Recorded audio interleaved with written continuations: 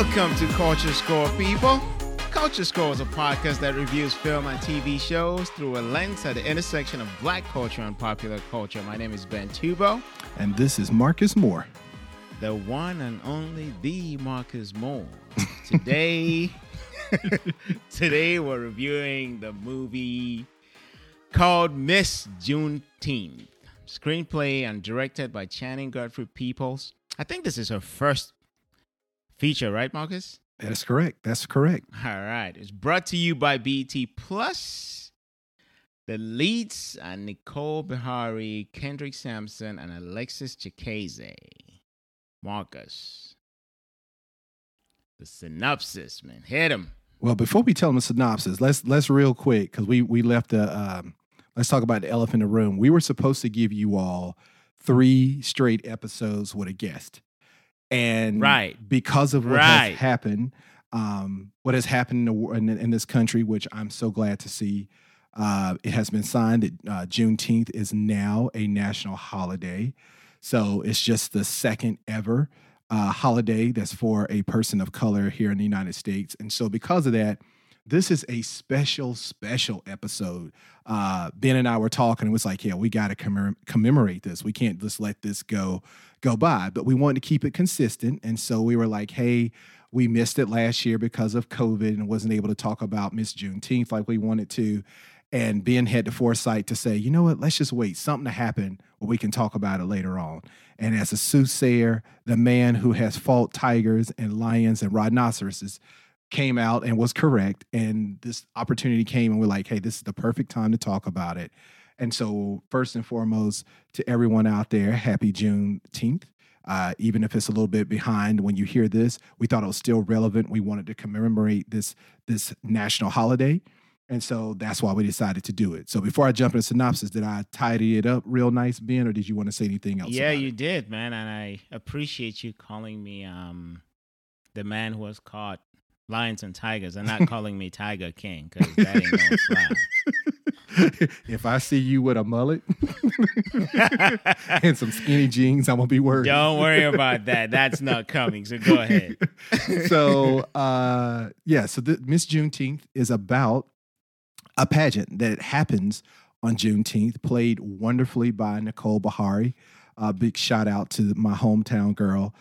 Even though I think she's from Florida, she actually went to a acting school in Greenville, South Carolina, so representing the SC, and just does an amazing job where she is basically a former Miss Juneteenth, which is a beauty pageant, and she's come on hard times. And this movie does a really great job of showing the fight, the resilience, the struggle. And now she has a daughter that she had when she was 15 years old, who is now going to be a participant in Miss Juneteenth. So it comes full circle, and you just see the struggle and the strife, and it takes place in Fort Worth, Texas. And so, so that's the gist. And so we're going to delve into it. We're going to tell you a little bit about the film. We're going to tell you about the intersectionality between this film and what happens in black culture. And we hope you guys will enjoy us as we go along for this ride. So let's get right into it. Yeah, so, I mean, that is great synopsis, Marcus. I think this is one of the movies that I didn't think would be easy to summarize, but you did a bang-up job, as you always do, with this. But I think to me, with this being a first-time feature for the creator, Channing Godfrey Peoples, and I listened to an interview that she did, and she said it took her 7 years to finally get this done and to get it out. And you know how things work out. It took 7 years, but he got out when this Juneteenth thing was hot, and there's the George Floyd, everything just, things always work out the way they work out, right? So, but the question in my mind was, in your mind, or in your opinion, not my mind, your mind, in your opinion, after watching this, is this a movie that you felt like had to absolutely be made? Especially now. I mean, it's hard to say no. Who knows, man, how much of a role this movie played in the holiday coming about. You never know. I think the overwhelming majority of the population didn't even know what Juneteenth was. I saw a poll the other day when I knew we were going to watch this that showed something like 61% of all white people didn't know what Juneteenth was. It showed something like, I can't remember what it was, but it was like high 40s, almost 50% of Hispanics didn't.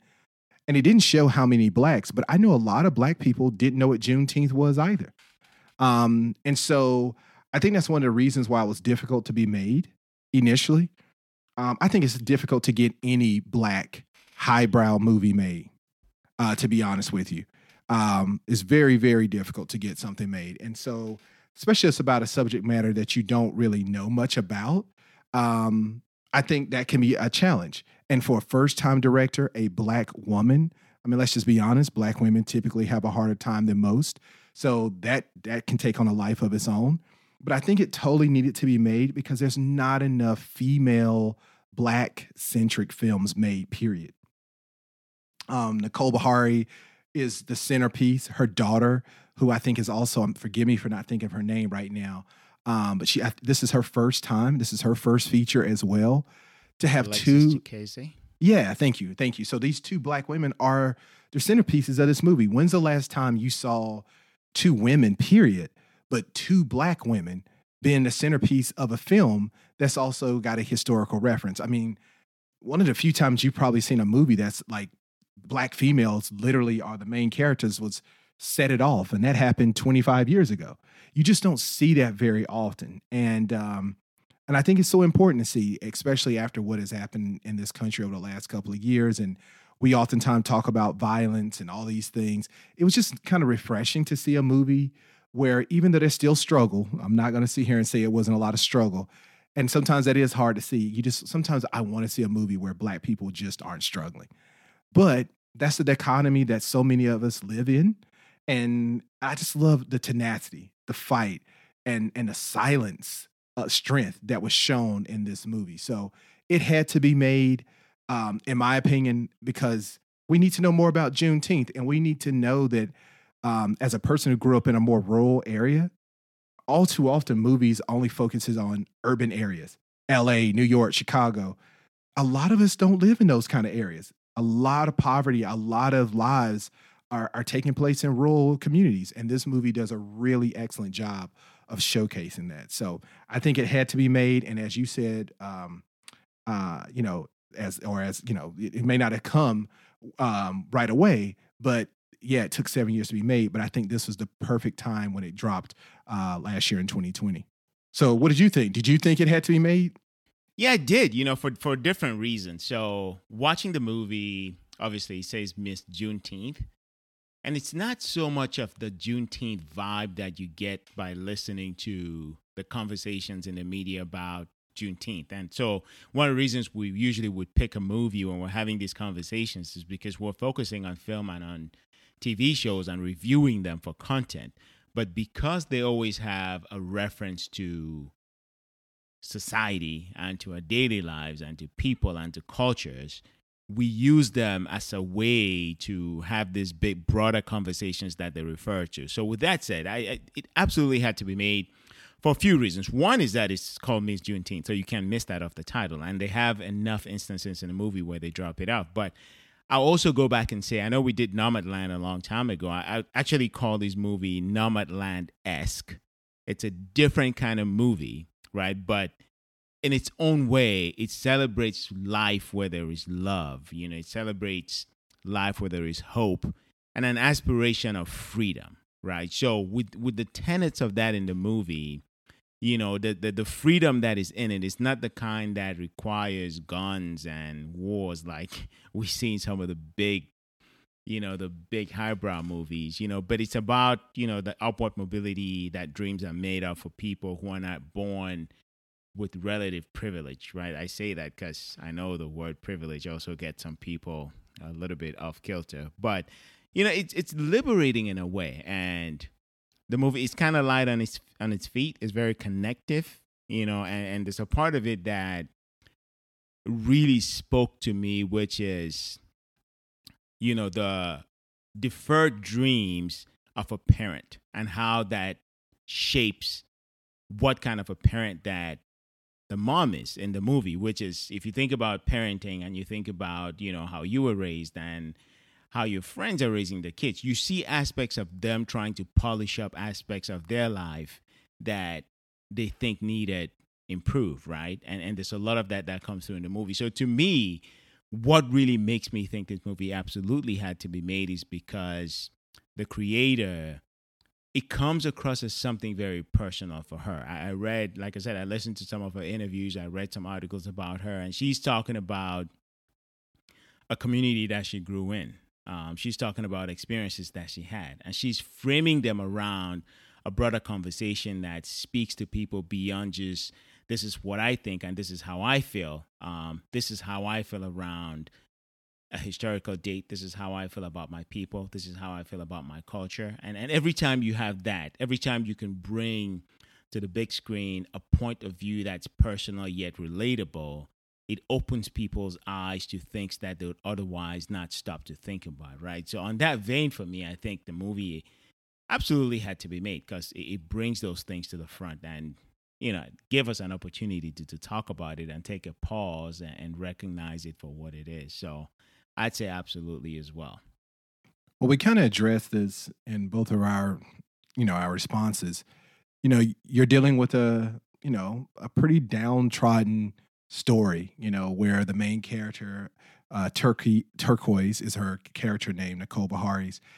In this film, poverty to me is central to the story. That's clear and present. One of the first scenes you see in the film, the first scene that you see is kind of shocking. Like, you see this beautiful girl picture, Nicole Beharie, who's a very beautiful Black woman. And she was this pageant queen. And here she is cleaning toilets. And that immediately kind of creates a visceral response. Like, we don't usually see a pageant queen cleaning a public toilet. So I kind of thought about that. And as I was thinking about it, I was like, I'm really curious as to what Ben thinks about this. So do you think, like, with the, it been called Miss Juneteenth, which is a beauty pageant, do you think that the beauty pageant serves as a metaphor between those that are have and have nots? Because as you see Nicole Beharie and you see Nicole Beharie's daughter in the film, they don't have a lot. They don't have the money for the dress, the $800, the $400 for the fee. But then you see these other girls and they seem to have it all together and they have money. And so I'm just curious, like, it's a very interesting play between this whole area being very poverty stricken, but yet the focal point of the film is a beauty pageant. So tidying that up, like, do you see the beauty pageant serving as a metaphor between the have and the have nots? Man, you like to ask these questions about metaphors and tie-ins and relatability and all of these things. Well, there is, and this is part of, I think, the haves and have not construct of life and society is intrinsically what we've become, right? Because I use this analogy to me, which is really, I can't find a better example of it. It's like flying. You've gone from first class, business class, economy, and now you have first class, business class, economy premium, economy plus, economy minus, economy D, right? And you go economy basic. Economy basic. You can pick, you know what I mean? And this is what society has become. And it's reflective of where you go. And in a capitalistic system, that's how they make money, right? You want to buy, I was reading about the Ford Bronco, the one that's the new one that's coming out. I think it started shipping finally. But the base price is something like in the 30s, but you can get that thing up to like 70s or 80Ks, right? So I think it's really what we are as a people. With that said, it's also the fluid of, it's the juice of life. It's the juice of dreams, right? So on the poverty side, for me, I say my definition of poverty when I looked at it really, it wasn't really that they didn't have money. Turquoise in the movie, that she didn't have money. What I looked at and I saw was that, she didn't lose the ability to hope, right? She didn't lose community. She didn't lose the sense of a lack of belonging. She had challenges, but she operated within a circle. And, to me, there are lots of people who are financially very well off, but who are poor, right? And yeah, I use that word poor, like I'm not even going to do quote unquote. I'm just going to use it bare bones like it is, right? Mm-hmm. They're lacking in hope. They're lacking in spirit. They're like crabs, right? Because they got money. They got to do everything to protect it. They won't pay their workers. They won't go out to eat. They don't have friends, right? And then they're subjected to the worst kind of human poverty that you can have. So the metaphor to me, really, in the plot line that stood out wasn't the poverty, which is apparent, and the haves and the have-nots in their little community that is not portrayed as a very rich community or well-off community financially is portrayed. But to me, what I found in the plot line is the delay of the promise, right? The delay of their ability to do what they want to do, the barriers that stand in their way. And like I mentioned before, for Turquoise, Nicole Behary's character, the deference of her dream.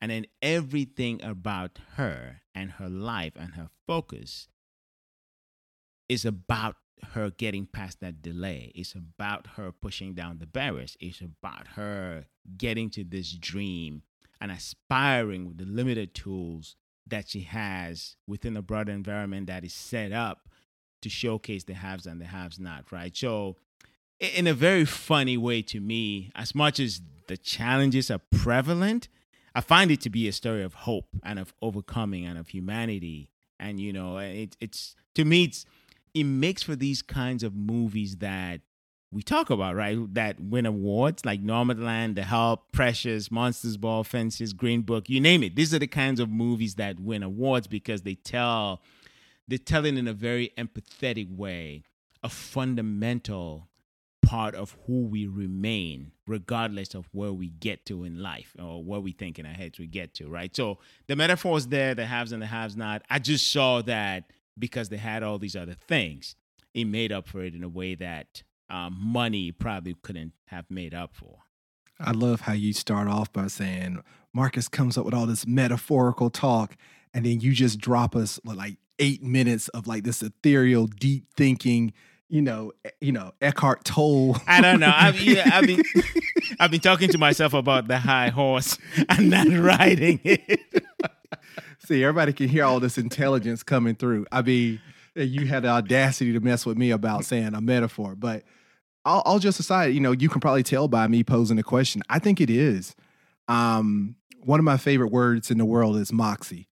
And this movie does such an amazing job of just showing the moxie and the strength and the wherewithal and the ability to get up and make something out of nothing that Black women do every day.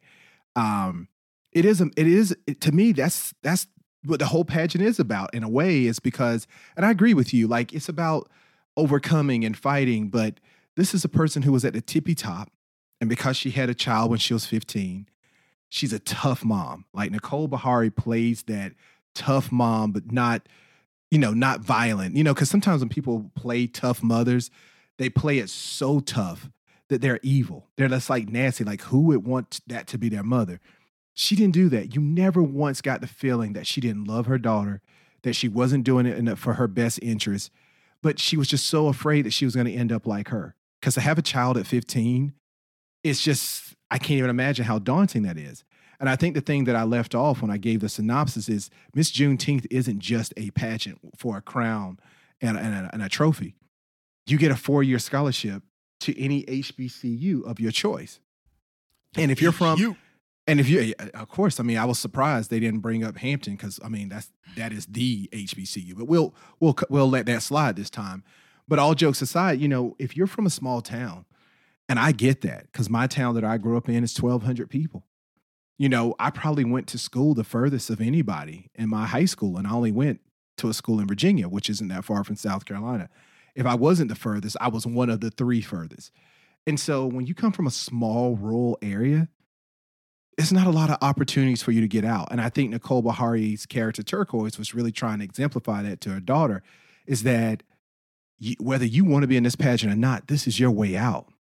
Because if not, you're going to be working 3-4 jobs like I am, worrying about keeping the lights on. I can't even buy my daughter a good birthday cake.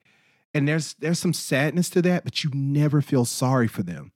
You really just recognize how hard it is, but that grind, and as I said, that moxie to just say, no, this is your way out. But when you see the other girls that's in the beauty pageants, they have no issues with buying their dresses. You see the person who's now a part of the pageant, and that's who Nicole Beharie beat. So you can still tell that she's mad that she lost to her, especially since she didn't even get to go and really fulfill the scholarship anyway. So you feel the jealousy. And one of the things I've always felt in life is when I was younger, you know, you would see people who didn't have as much. And my mother used to always say, like, don't be so caught up with what somebody has materially. Because a lot of times people have a lot material, but they have nothing spiritually. And I do believe that because people who grow up tough and they didn't have a lot, man, when they get something, they appreciate it so much more. And when you climb that hill, when you get to that summit, you feel like you just fought lions and tigers and rhinoceroses because you made it.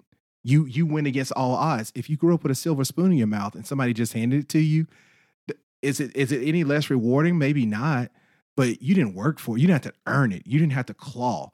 And so I really like that this movie kind of has this oxymoron between this poverty-stricken area and this beauty pageant, because that's not something you see every day. And then they add the complexity of, oh yeah, it's Juneteenth. So, man, I think for this to be a first-time feature, man, and the cinematography from this film was done so well. The shots of it, I mean, it was just done really well. So, yeah, I definitely think it's a bit of a metaphor, but at the same token, I agree with you that it was about triumph and just not giving up. And I think nothing encapsulates Black culture more than our will to just keep going. So let me ask you something. You've said something a couple of times about the strength of the Black woman and the culture and the will to fight. Obviously, the plot line of it, which is we've talked about, but in the movie as well, she has kind of like a love triangle thing going on. Mm-hmm. And the portrayal of the Black male in the movie, or Black man in the movie. What are your thoughts about that, real quick? You know what? I actually thought, I know some people will view one of the roles as negative. She had the one guy who was the funeral home parlor owner, and he clearly had been in love with her forever. But the heart wants what the heart wants, and her baby's father, who's played by Kendrick Sampson, who is an amazing person and actor. I was really happy to see that too, because I know this is a little sidebar. All too often, the more fair-skinned, the light-skinned guy don't get to play the more everyday man. He got to play the mechanic. And a darker complexion, browner skinned Black man got to play the business guy. And as myself, I'm a lighter complexion person. I really appreciated that. I do. I really appreciated that. Don't start. I'm not yellow. I'm golden like the arches. McDonald's, if you want to come and give me some advertising. I didn't say anything. All that coughing.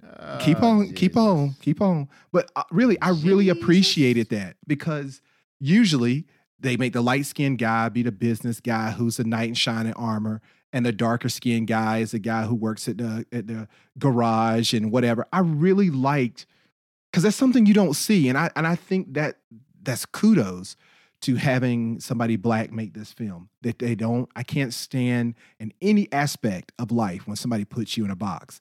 So I really like that dichotomy, that we kind of turned it on his head a little bit, because light-skinned guys don't always have to be the pretty guy, the pretty boy.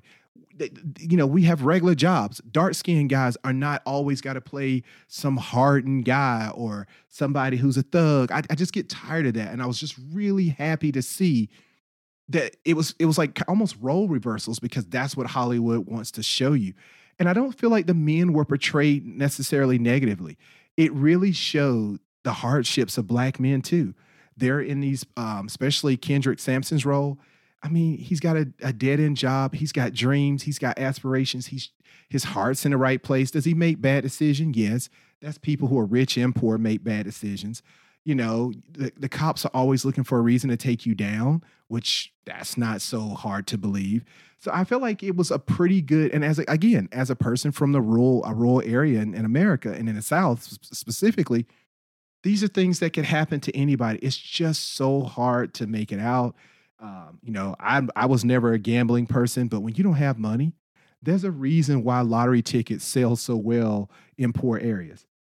And that's the same thing. It's like he's up here gambling, playing cards, just trying to get a little extra money. Because when you don't have anything, man, you'll do anything just to get a little bit more than what you got, just to make it easier. So Yeah. I don't feel like the men were really portrayed negatively. To be honest with you, I think it's a pretty real depiction of the struggles that we face and the lack of opportunities to get ahead. So you do whatever you can. So yeah. So anyway, I know that was a little longer than you probably wanted, but yeah, I think it was done pretty realistically and pretty well. I mean, what did you feel like the men were portrayed in a negative fashion, or what was your thoughts? No, they had men in many different roles. So there's depth in the different roles that they played, right? So there's Yeah. The Ronnie, bar who's owner. yeah, there's the bar owner, there's the funeral home owner guy, there's the different men who play different roles. So and I think it's reflective of a full scope. Only reason I brought that up is just because you talked about the black woman, but I also wanted us to talk about the fact that she had a child when she was young, and she has a husband, ex-husband, about to go through a divorce, whatever they were going through, and he has another suitor that's trying to get with her, and she works for another guy. So there's the dimensions to it that I thought they did a good job of bringing into the storytelling, because they didn't just paint the one. They brought different flavors of men and represented a good cross section of the different things that a woman in her situation or in that part of the world, however you want to put it, they didn't try to tell the one story. She brought in different dimensions, in the script. So I didn't think it was negative. I just thought it was interesting that they brought it in and used the different dimensions to tell the story. So No, that's good. I mean, I think that's what happens when you got black people making black movies. I use this word a lot on this and show. a woman at that. And a Yeah, I woman mean, at that, right? Yeah, because you get layers, and I use that term a lot on this show. But there's nothing worse than a one-dimensional character. You know what I'm saying? Like everybody has a backstory. Everyone has complexities. Everyone has strengths and weaknesses and motivations and fears and so forth. And I think when a black person makes a black movie, it's just done naturally, and it doesn't have to be overly embellished.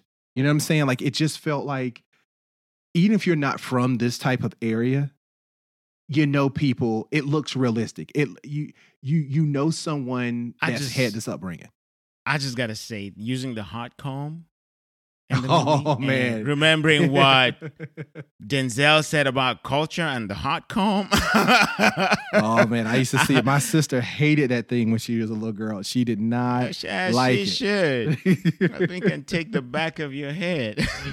And every woman who's ever had a hot comb in their head, I'm sure their mother or their aunt or their hairdresser was like, "Ooh, she tender-headed. She tender-headed." Like everybody be tender-headed if you got a piece of hot metal burning your skin. Metal straight from the fire. You can use that thing to melt gold with it. Like this is just a hair. To all the women who have said this to me, scalp. Y'all are right. Women, y'all go through way more than we do. Because I can tell you right now, you would not be putting no hot comb on my head. I can tell you that right now. So I would tell people the funniest videos I see about that are like, this men who go to the hospital and they're about to get like a shot. Oh, that's me. And I don't have no shame. I am a punk see them when it comes falling to apart. No. When I get up, when I look, I don't mind being, self-deprecating here. Every time I have to go get blood, they have to lay me down because I will straight up black out. They have to lay me down, and they don't want all this 6'4" plus falling on them. I was like, you better lay me down. They're like, no. You bring your pacifier too? Man, let me tell you, I bring my pacifier, my blankie, my teddy bear. I bring it all. Just, I don't look. I ain't scared of snakes. I ain't scared of no spiders. I don't like heights, but they don't. But needles, man, me and needles, we have a hate relationship. So yeah. So you can joke me if you want to, but hey, I don't need nothing piercing my skin. Thank you, just the same. That's why I don't have no earrings. I don't have none of that. Nothing cutting into me. I'm good on that. I hear you, brother. Amen to that. I don't mind it, but I don't like it either. I can just go sit there and close my eyes and take it. But I'm not one to just like, like some people have to like give themselves shots. I'm like, No. That's I'm why gonna no have to matter how swing much by I the like clinic. sweets, I'm gonna have to swing by the clinic every day. every day, man. How you do it? Man, my grandmother, God rest her soul, which afflicts so many of us, was diabetic, and I was like, please don't ever make me have to get this to you. I couldn't even watch her take it. I had to leave the room. Like I can't even. I'm so bad, man. Like I used to love ER, or you watch Grey's Anatomy, man. As soon I can see them take the heart out, I'm good. But when they bring that needle out, man, your boy I got a blanket over my face. I can't see no needles, man. I ain't about that life. Yep. So anyway. All right, one more question for you. This is Sure. a question around Juneteenth becoming a holiday. So do you think it's a distraction for Juneteenth to become a holiday now? And so this question, not so much about the movie, it's about the title, Juneteenth, right? So is it a distraction from the other things like police reform and HR 40, the bill about reparations and voting rights? What's your position on that? Man, that is a loaded question. Here's my thing. There's two sides to every coin, but I don't agree fully with either side. And by that, I don't believe that people should say, "Oh, don't look a gift horse in the mouth." I'm like, do we deserve this holiday? Yes. The end of slavery that's an American thing, because that means America finally resolved itself of being a nation filled of hypocrites. Can we still be hypocritical? Yes. But now we're not just lying on the very foundation for which we claim to stand. We didn't have inalienable rights. And for those who may not know, Juneteenth, after Abraham Lincoln read the Emancipation Proclamation, at the time, 31% of all the residents in Texas were slaves. And so Texas was very agitated and very slow to want to get rid of slavery. And so what happened is when the messenger made it to Galveston, Texas, which, if my memory serves me correctly, is about an hour and a half south of Houston, near the Gulf of Mexico, that's when the final slaves were finally free. Hence, it being called Juneteenth. And so this holiday is long overdue. As much as I love and respect and have so much admiration for Dr. King, Juneteenth should have been a holiday before MLK was, because, come on, slavery ended a long time ago. So it should have been a holiday, if you want to be completely honest. Not that one's more important to the other, because MLK gave his life for what we have, not just here in America, but for a lot of the things that's changed for the better in the world. But Juneteenth should have been a holiday. But am I foolish enough to believe, after the last 4 years we've endured in this country, and how Black people in droves, in my mind, especially Black women and Black men, let's don't give Black men, no, let's don't slight them either, but more so Black women, but very close second, Black men, pretty much determined this election for this last term. And so do I think this is a distraction because, we're asking for police reform? Because a lot of Black people like, hey, what about reparations? And you have all these states and counties just sitting here trying to get rid of voting rights to keep us from, swinging elections again, even though it was done fairly, by the way. They've taken so much. They've enjoyed so often saying, oh, well, this small percentage of Black people vote. But they got a little taste when Obama came. And they got another taste of it this past election of what happens when Black people say, hey, we coming out in droves because we tired of you. And all of a sudden, let's give them Juneteenth. But see, this is the thing. This is not 1950. This ain't 1960. This ain't 1970, 80, 90, 2000, 2010. Black people, we understand the power of our vote. And we prove more than any generation. I don't care what no one said.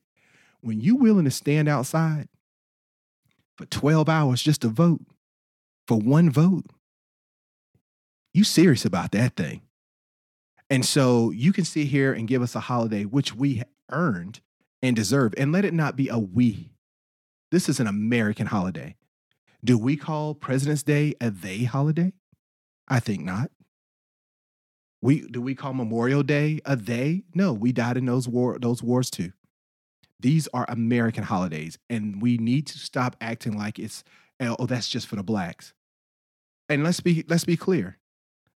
This holiday might have happened because it was the end of slavery, but on that day every year, are white people off too?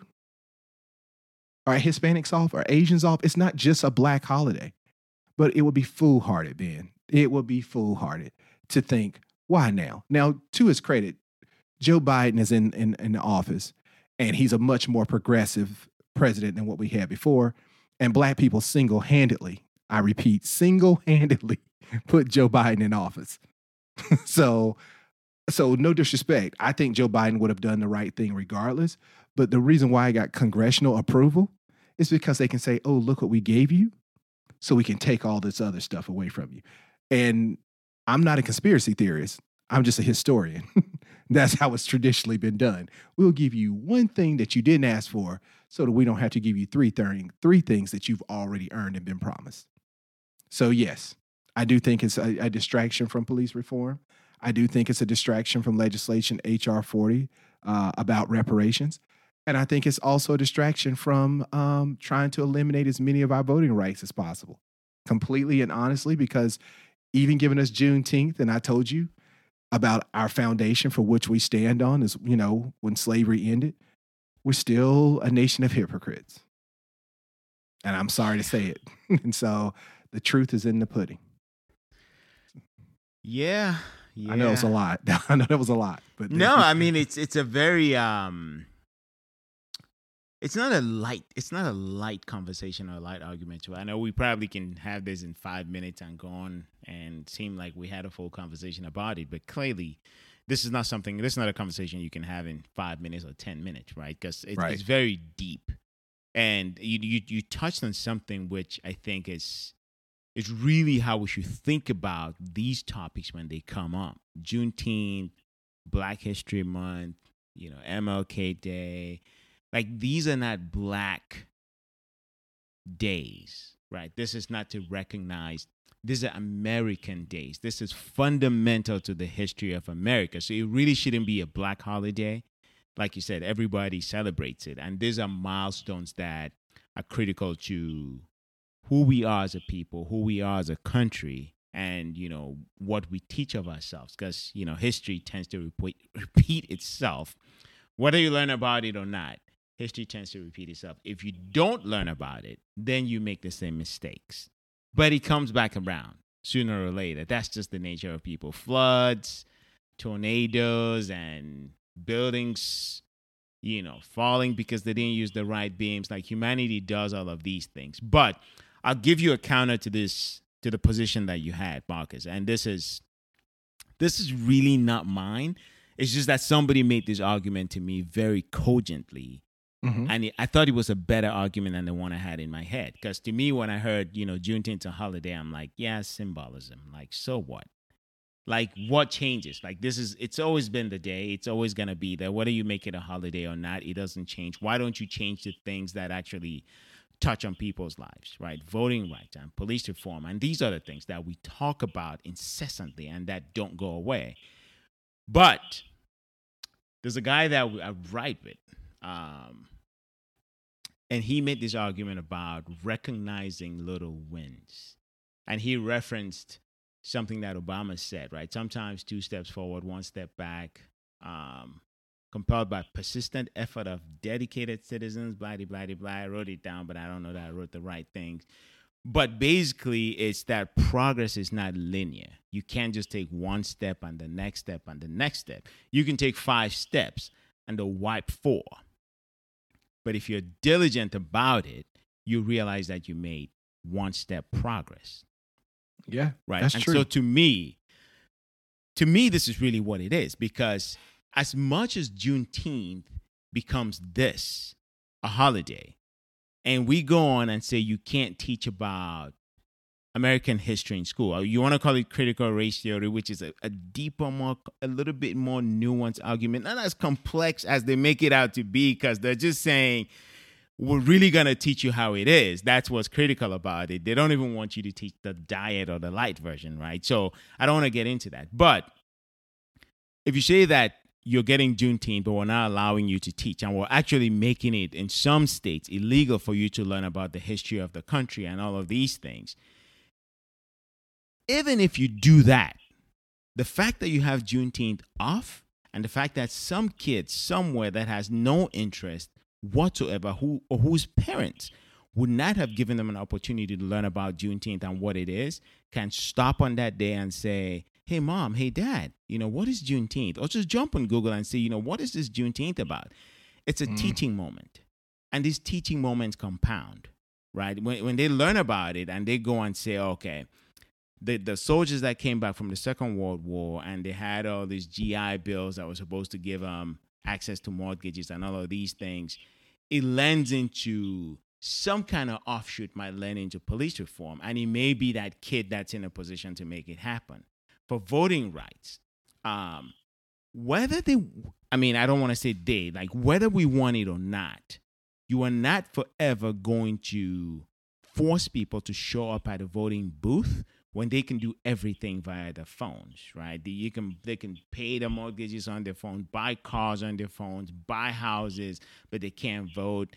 So there are all these things that to me, and this is an argument that was made to me because, to be honest, my initial opinion was this is symbolism. I really don't think this matters. Like Ted Cruz was supporting it, for crying out loud, and I just don't think. Anyway, let me not get into that. But so yeah, really, right? Because I'm about to just veer off. You about to open up a can, right? Right. So I'll back up from that. But I think the bigger and the better argument that was made to me is progress is not linear. You take it, the small increments. You take the cookie crumbs, Marcus. I talk about this a lot, right? Yeah. You take the cookie crumbs, you build on it, and eventually the whole picture comes into frame. If you want to talk about a metaphor, when we started, we said this movie took 7 years to make. At least that's what I heard the creator talk about in one of her interviews, right? So Channing, Godfrey Peoples, that's what she said. It took 7 years. Imagine that the 7 years ended up landing in 2019 and 20. Yeah. It just shows you that things happen and come together when they should come together. And they don't always need to fall in line because who knows what the plan is. We can only do what we do. Like we can only control what we control, right? So is it a distraction? It could be. I wouldn't call it that because sometimes we give credence to opinions and strategies to people that don't deserve it or who don't take as much time to think about these things and say, okay, let's just give them Juneteenth. It's like, is this top-notch, secret, high-thinking individuals who sit in a room and say, okay, if we give them Juneteenth and take this other 5 away, they won't notice, right? So I don't even want to give anybody that kind of credit. I'll just say it's not a distraction. Let's celebrate it for what it is, and let's own the responsibility as a people. And this is not a black people or white people thing. This is an American thing. Let's own the responsibility to the day to say on Juneteenth, like on Memorial Day, like on Labor Day, what is this day about? On President's Day, what is this day about? We learn about it, and like all philosophies and like all disciplines, if you have one good discipline, like an apple a day, that thing that people used to say back in the day, like I'm sure now they say don't eat apples because they use a lot of pesticides. But if you have these disciplines, right, they always hold up other disciplines. So just be disciplined around not only taking the day off, be disciplined about learning, be disciplined about instructing yourself, be disciplined about having these conversations because ultimately it comes together. So I don't think about it as a distraction anymore. I don't think about it as a symbol anymore. I look at it as a cookie crumb, and the cookie crumbs add up to make the big cookie. And if we're all looking for humanity, we're all looking to be better, and we're all looking for growth, and we're all looking for hope and for peace, and I can go on and on and on. We'll take cookie crumbs because they add up. So that's. But you know what, though, man?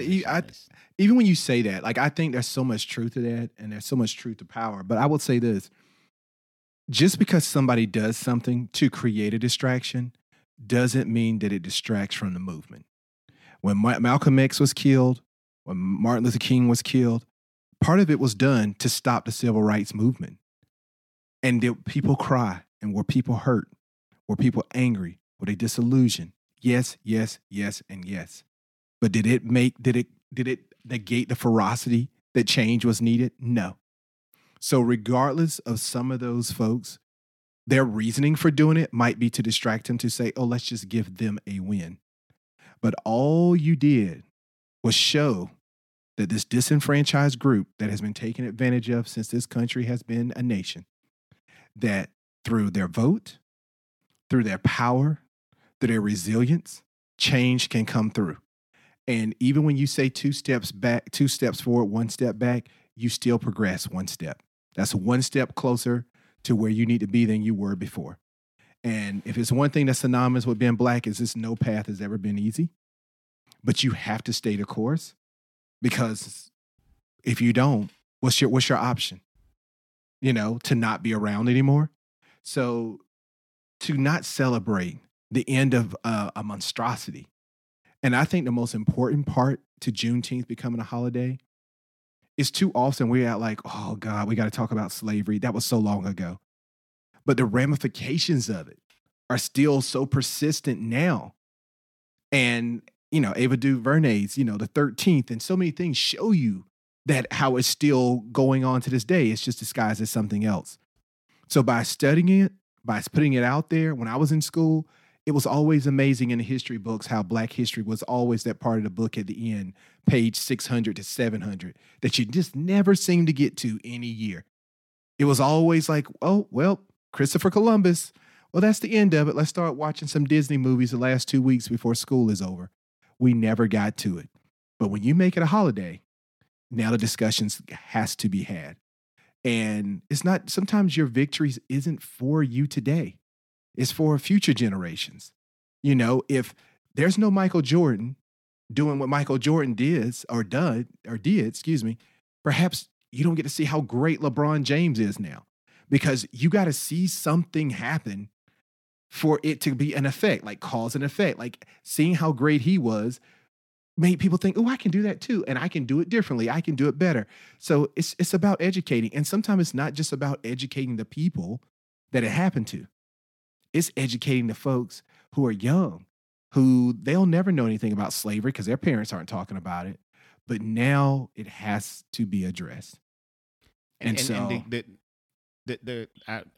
didn't want to cut you off, Mark. No, you're fine. Done? No, go for it. I was going to say, and the cool thing about the space that we're in now, just like with Black History Month and all these, Hispanic Heritage Month and Pride Month, right? All these cultures and all these days that we celebrate, the cool thing with media now, like TV and film and Disney Plus and Netflix and Hulu and Peacock, and you know what I mean? The cool thing with them now is because there's so much out there, they curate it for you. Like Black History Month, yeah, boom, watch it. Pride Month, boom, watch it. There's going to be a time now because it's Juneteenth, they're going to put content out. You're going to sit at home, what can I watch today? They're going to put it right in your face for you to watch it, right? And so I'm agreeing with what you said, Marcus, that it extends this ability for folks to just listen and be a part of it. But with that, I also want to do a quick shout out, and then I'm going to pinch you for your score here since I always catch you first. But maybe you'll get me first today. There's a lady that's called Oprah Lee. Mm-hmm. I don't know if you've missed Oprah Lee. She's 94. Oh, is that the lady who was doing the long walk? Yes. Yes. She's been one of the foremost. So I actually met her in Dallas when we're doing a VIP socio event down there. And she was up late. I'm talking midnight. I'm an 8 p.m. go to bed type of dude because I don't like to hang around if I don't have something going on. Mm-hmm. She was up advocating and pushing, and she has this, the march that she did. She was advocating for this day to be a holiday for a long time when it didn't even seem like it made sense. She's 94 years old, and to her, like, I just want to doff my hat to her. Like, it's not. What's her name again, Ben? Opal. Opal. Opal Lee. She's 94. Like, she was the driving force behind it. So to her, like when this day passed, when they made it a holiday, and I was sitting there thinking to myself, like, if I fought for something my whole life, right? Mm-hmm. My whole life, and it finally came to pass, am I just going to go lay down in bed and be like, I'm done? Like, what becomes of me, right? Because really, this was her life's mission, and I just really want to recognize her. I wish we could get her on as a guest. You know what? Let's just make that right now. We are dedicating this episode to her fight, her persistency, her struggle, and if I'm not mistaken, even at her age now, just to commemorate her walk all the way that she did for charity from, I think it was from Galveston all the way to Washington D.C. And she was present during when Biden signed it, right? So yep, she was right there. Yeah, and so now she's doing another walk. Gave her the pen. Yeah. Yeah, like it's not going to be as long because she's older, but she's doing another walk to commemorate it. We dedicate this to her, this episode, and just see the power in one person's actions. This thing would not even probably be here this holiday if it wasn't for the actions of her. So. No, she's galvanized people. Last year she was out there and doing Revolt was following her. I think she did a thing with she did a thing in LA. I'm not sure which is the agencies that she did it, but she's everywhere. She actually showed up in this movie. I don't know if you noticed, like right before the pageantry started, she was like, "Yeah, I'm Opally Juneteenth," and it was a very short little stint, but she showed up. I was like, good for you. I hope she got millions for that little cameo. But yeah, I hope so. She deserves it. You know what? That's what I'm saying. I'm trying to tell you, man. Black people are so just a tenacity, and Black women. Come on. That's all I got. That's all I'm gonna say. Black women, we salute you. Let's jump into some scores, man. Tell me what's your scores. We're gonna let you go first this time. You gonna do a drum roll? Or you just gonna let me go? I'm just gonna let you go, man. The stage is set. All right. So my score. I always start with my score before I give my whole big spiel, but I'm gonna give this a 3.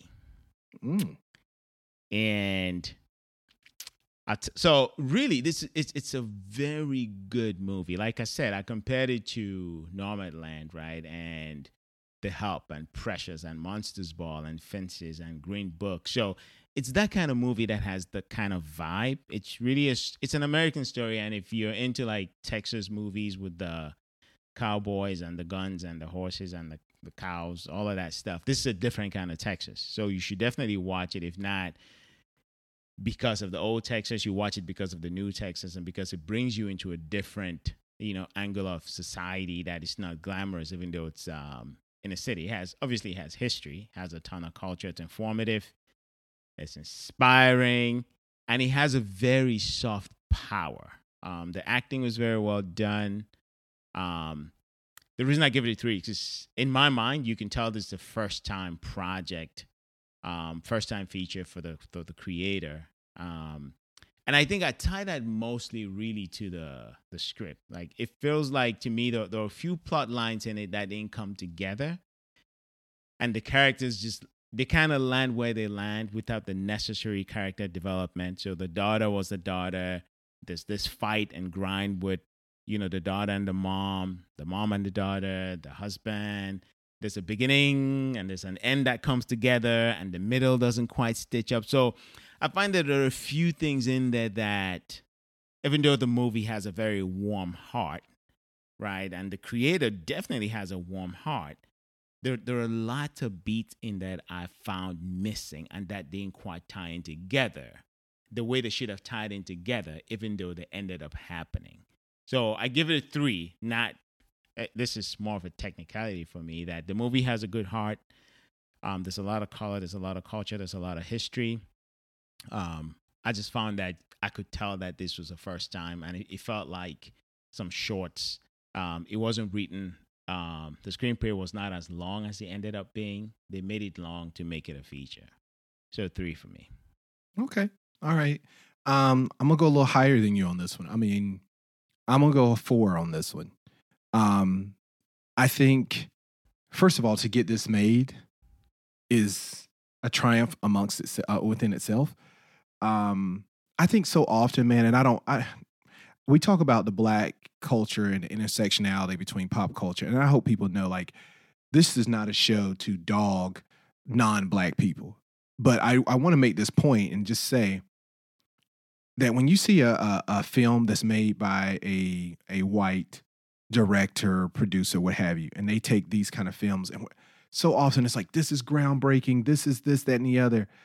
For this to have probably the budget that it had, I said it early on, the cinematography, the color of it was done really well.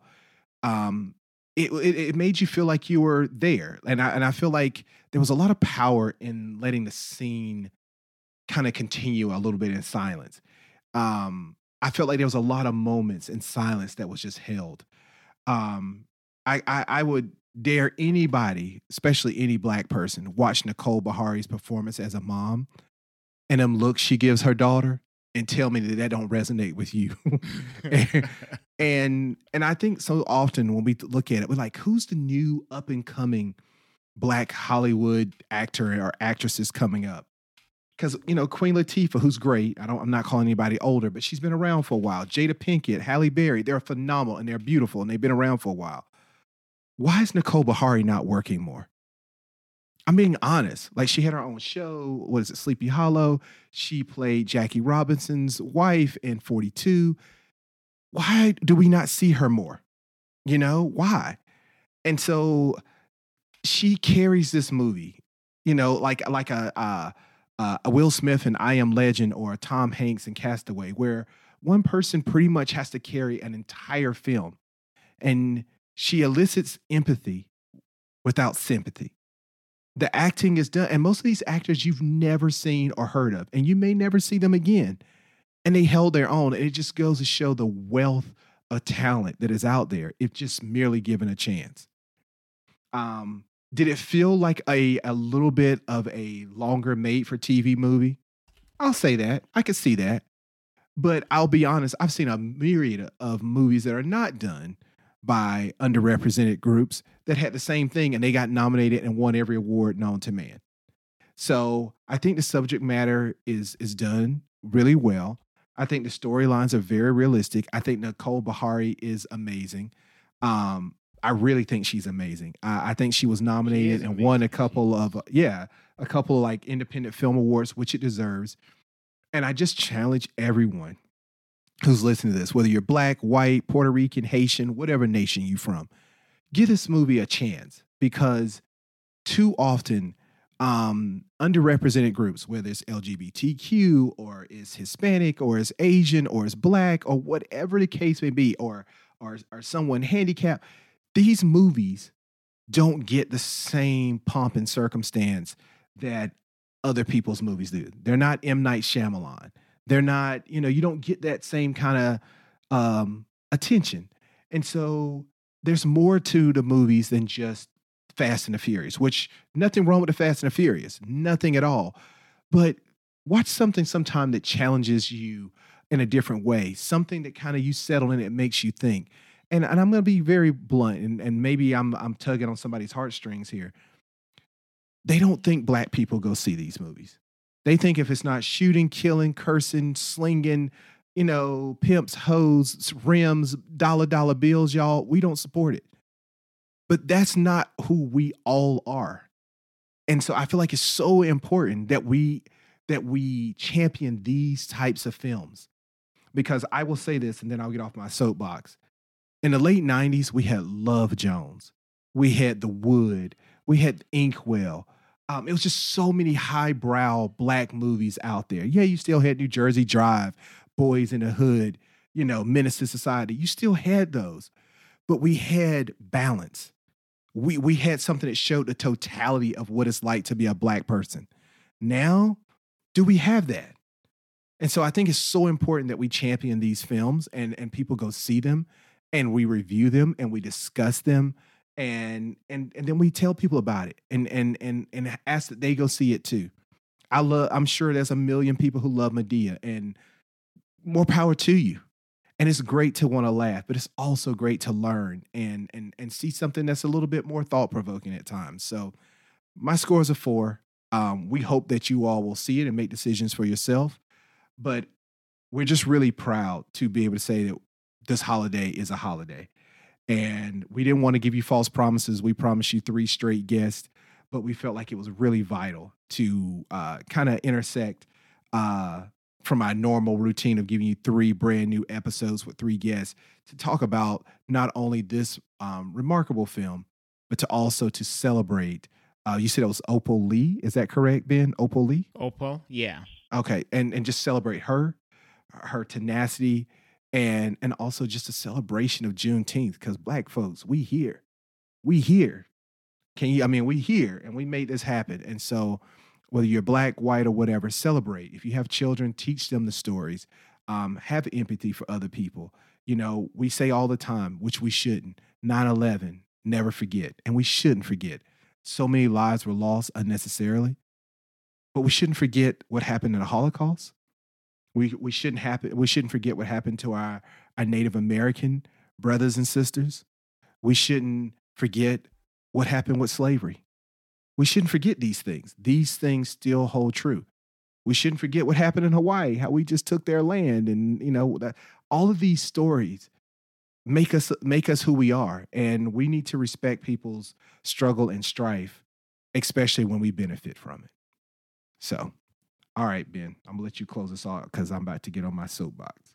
Man, you went deep. Ocean, bottom of the ocean. But I mean, that's what it is, man. That's definitely. If you, thank you. How does Jay-Z say that? Thank you. You're far too kind. See, I'm trying to rap, man. I'm trying to have a different career, but I mean, thanks for listening. That's what I was trying to do, and then this whole song came into my head, and I started ad-libbing. Thanks for listening. To Culture Score. We do this podcast to have these conversations around culture, movies, TV shows, society, people. Like Marcus mentioned, we talked about doing these 3 episodes, but this one had to be done. So next week, we're back to doing the Flash Black trademark on that one is pending. That's Marcus came up with that one. It's one of his very few moments of brilliance. I don't know when he's gonna have another moment because he has one like every 99 years. But that was like one. Haley's comic. Like every time there's a Haley's comic, that's when that idea pop up. Real quick, just to kind of give them a little tease. So Flash Black is what we're calling it. And what the premise of it, we won't tell you the film yet, but the premise of it is not only are we going to do new films, but we're going to try to do at least once a month. We're going to hit you all with a film that is a historically Black relevant film, and just talk about why is it so relevant in our culture? Like, why does this movie stand out upon the pantheon of great Black films that just resonates with so many people? And we're going to have a special guest. I'm really looking forward to it personally, and I know Ben is looking forward to it personally, but for a completely different reason, because he's just looking for any information to rib me more than he already does. But we cannot wait to bring it to you. I think it's going to be very interesting. It's going to be very fun, and honestly, I think it's going to be very informative. So we look forward to sharing that with you all next week. In the meantime, I know Ben usually goes first. I'll do mine real quick. You can find us on Speak Studio. I'll let Ben kind of do that. He does it so much better than I. But I can be found on all social media platforms under the Marcus T. Moore. That's THE, Marcus with a C, T as in Tom, and the last name is Moore with 2 O's. You can find me on Twitter, Facebook, and the Gram. Ben, I'll let you take it from here. All right, so closing out real quick, this podcast is a Speak Studio original. You can find us on, Apple Podcasts, Spotify, Google, wherever you listen to podcasts. Download, leave us your reviews. If you want to reach out to us, we're on social media at speak.studio across all platforms. So Speak, D-O-T spelled out, studio. My handle is Tubo B, so it's T-U-B as in boy, U-O-B-E. And again, thank you very much for listening. We enjoy doing this. We hope you had fun. You learned something. And until next time, we're looking forward to doing the next episode. Thank you. Peace. All right, peace.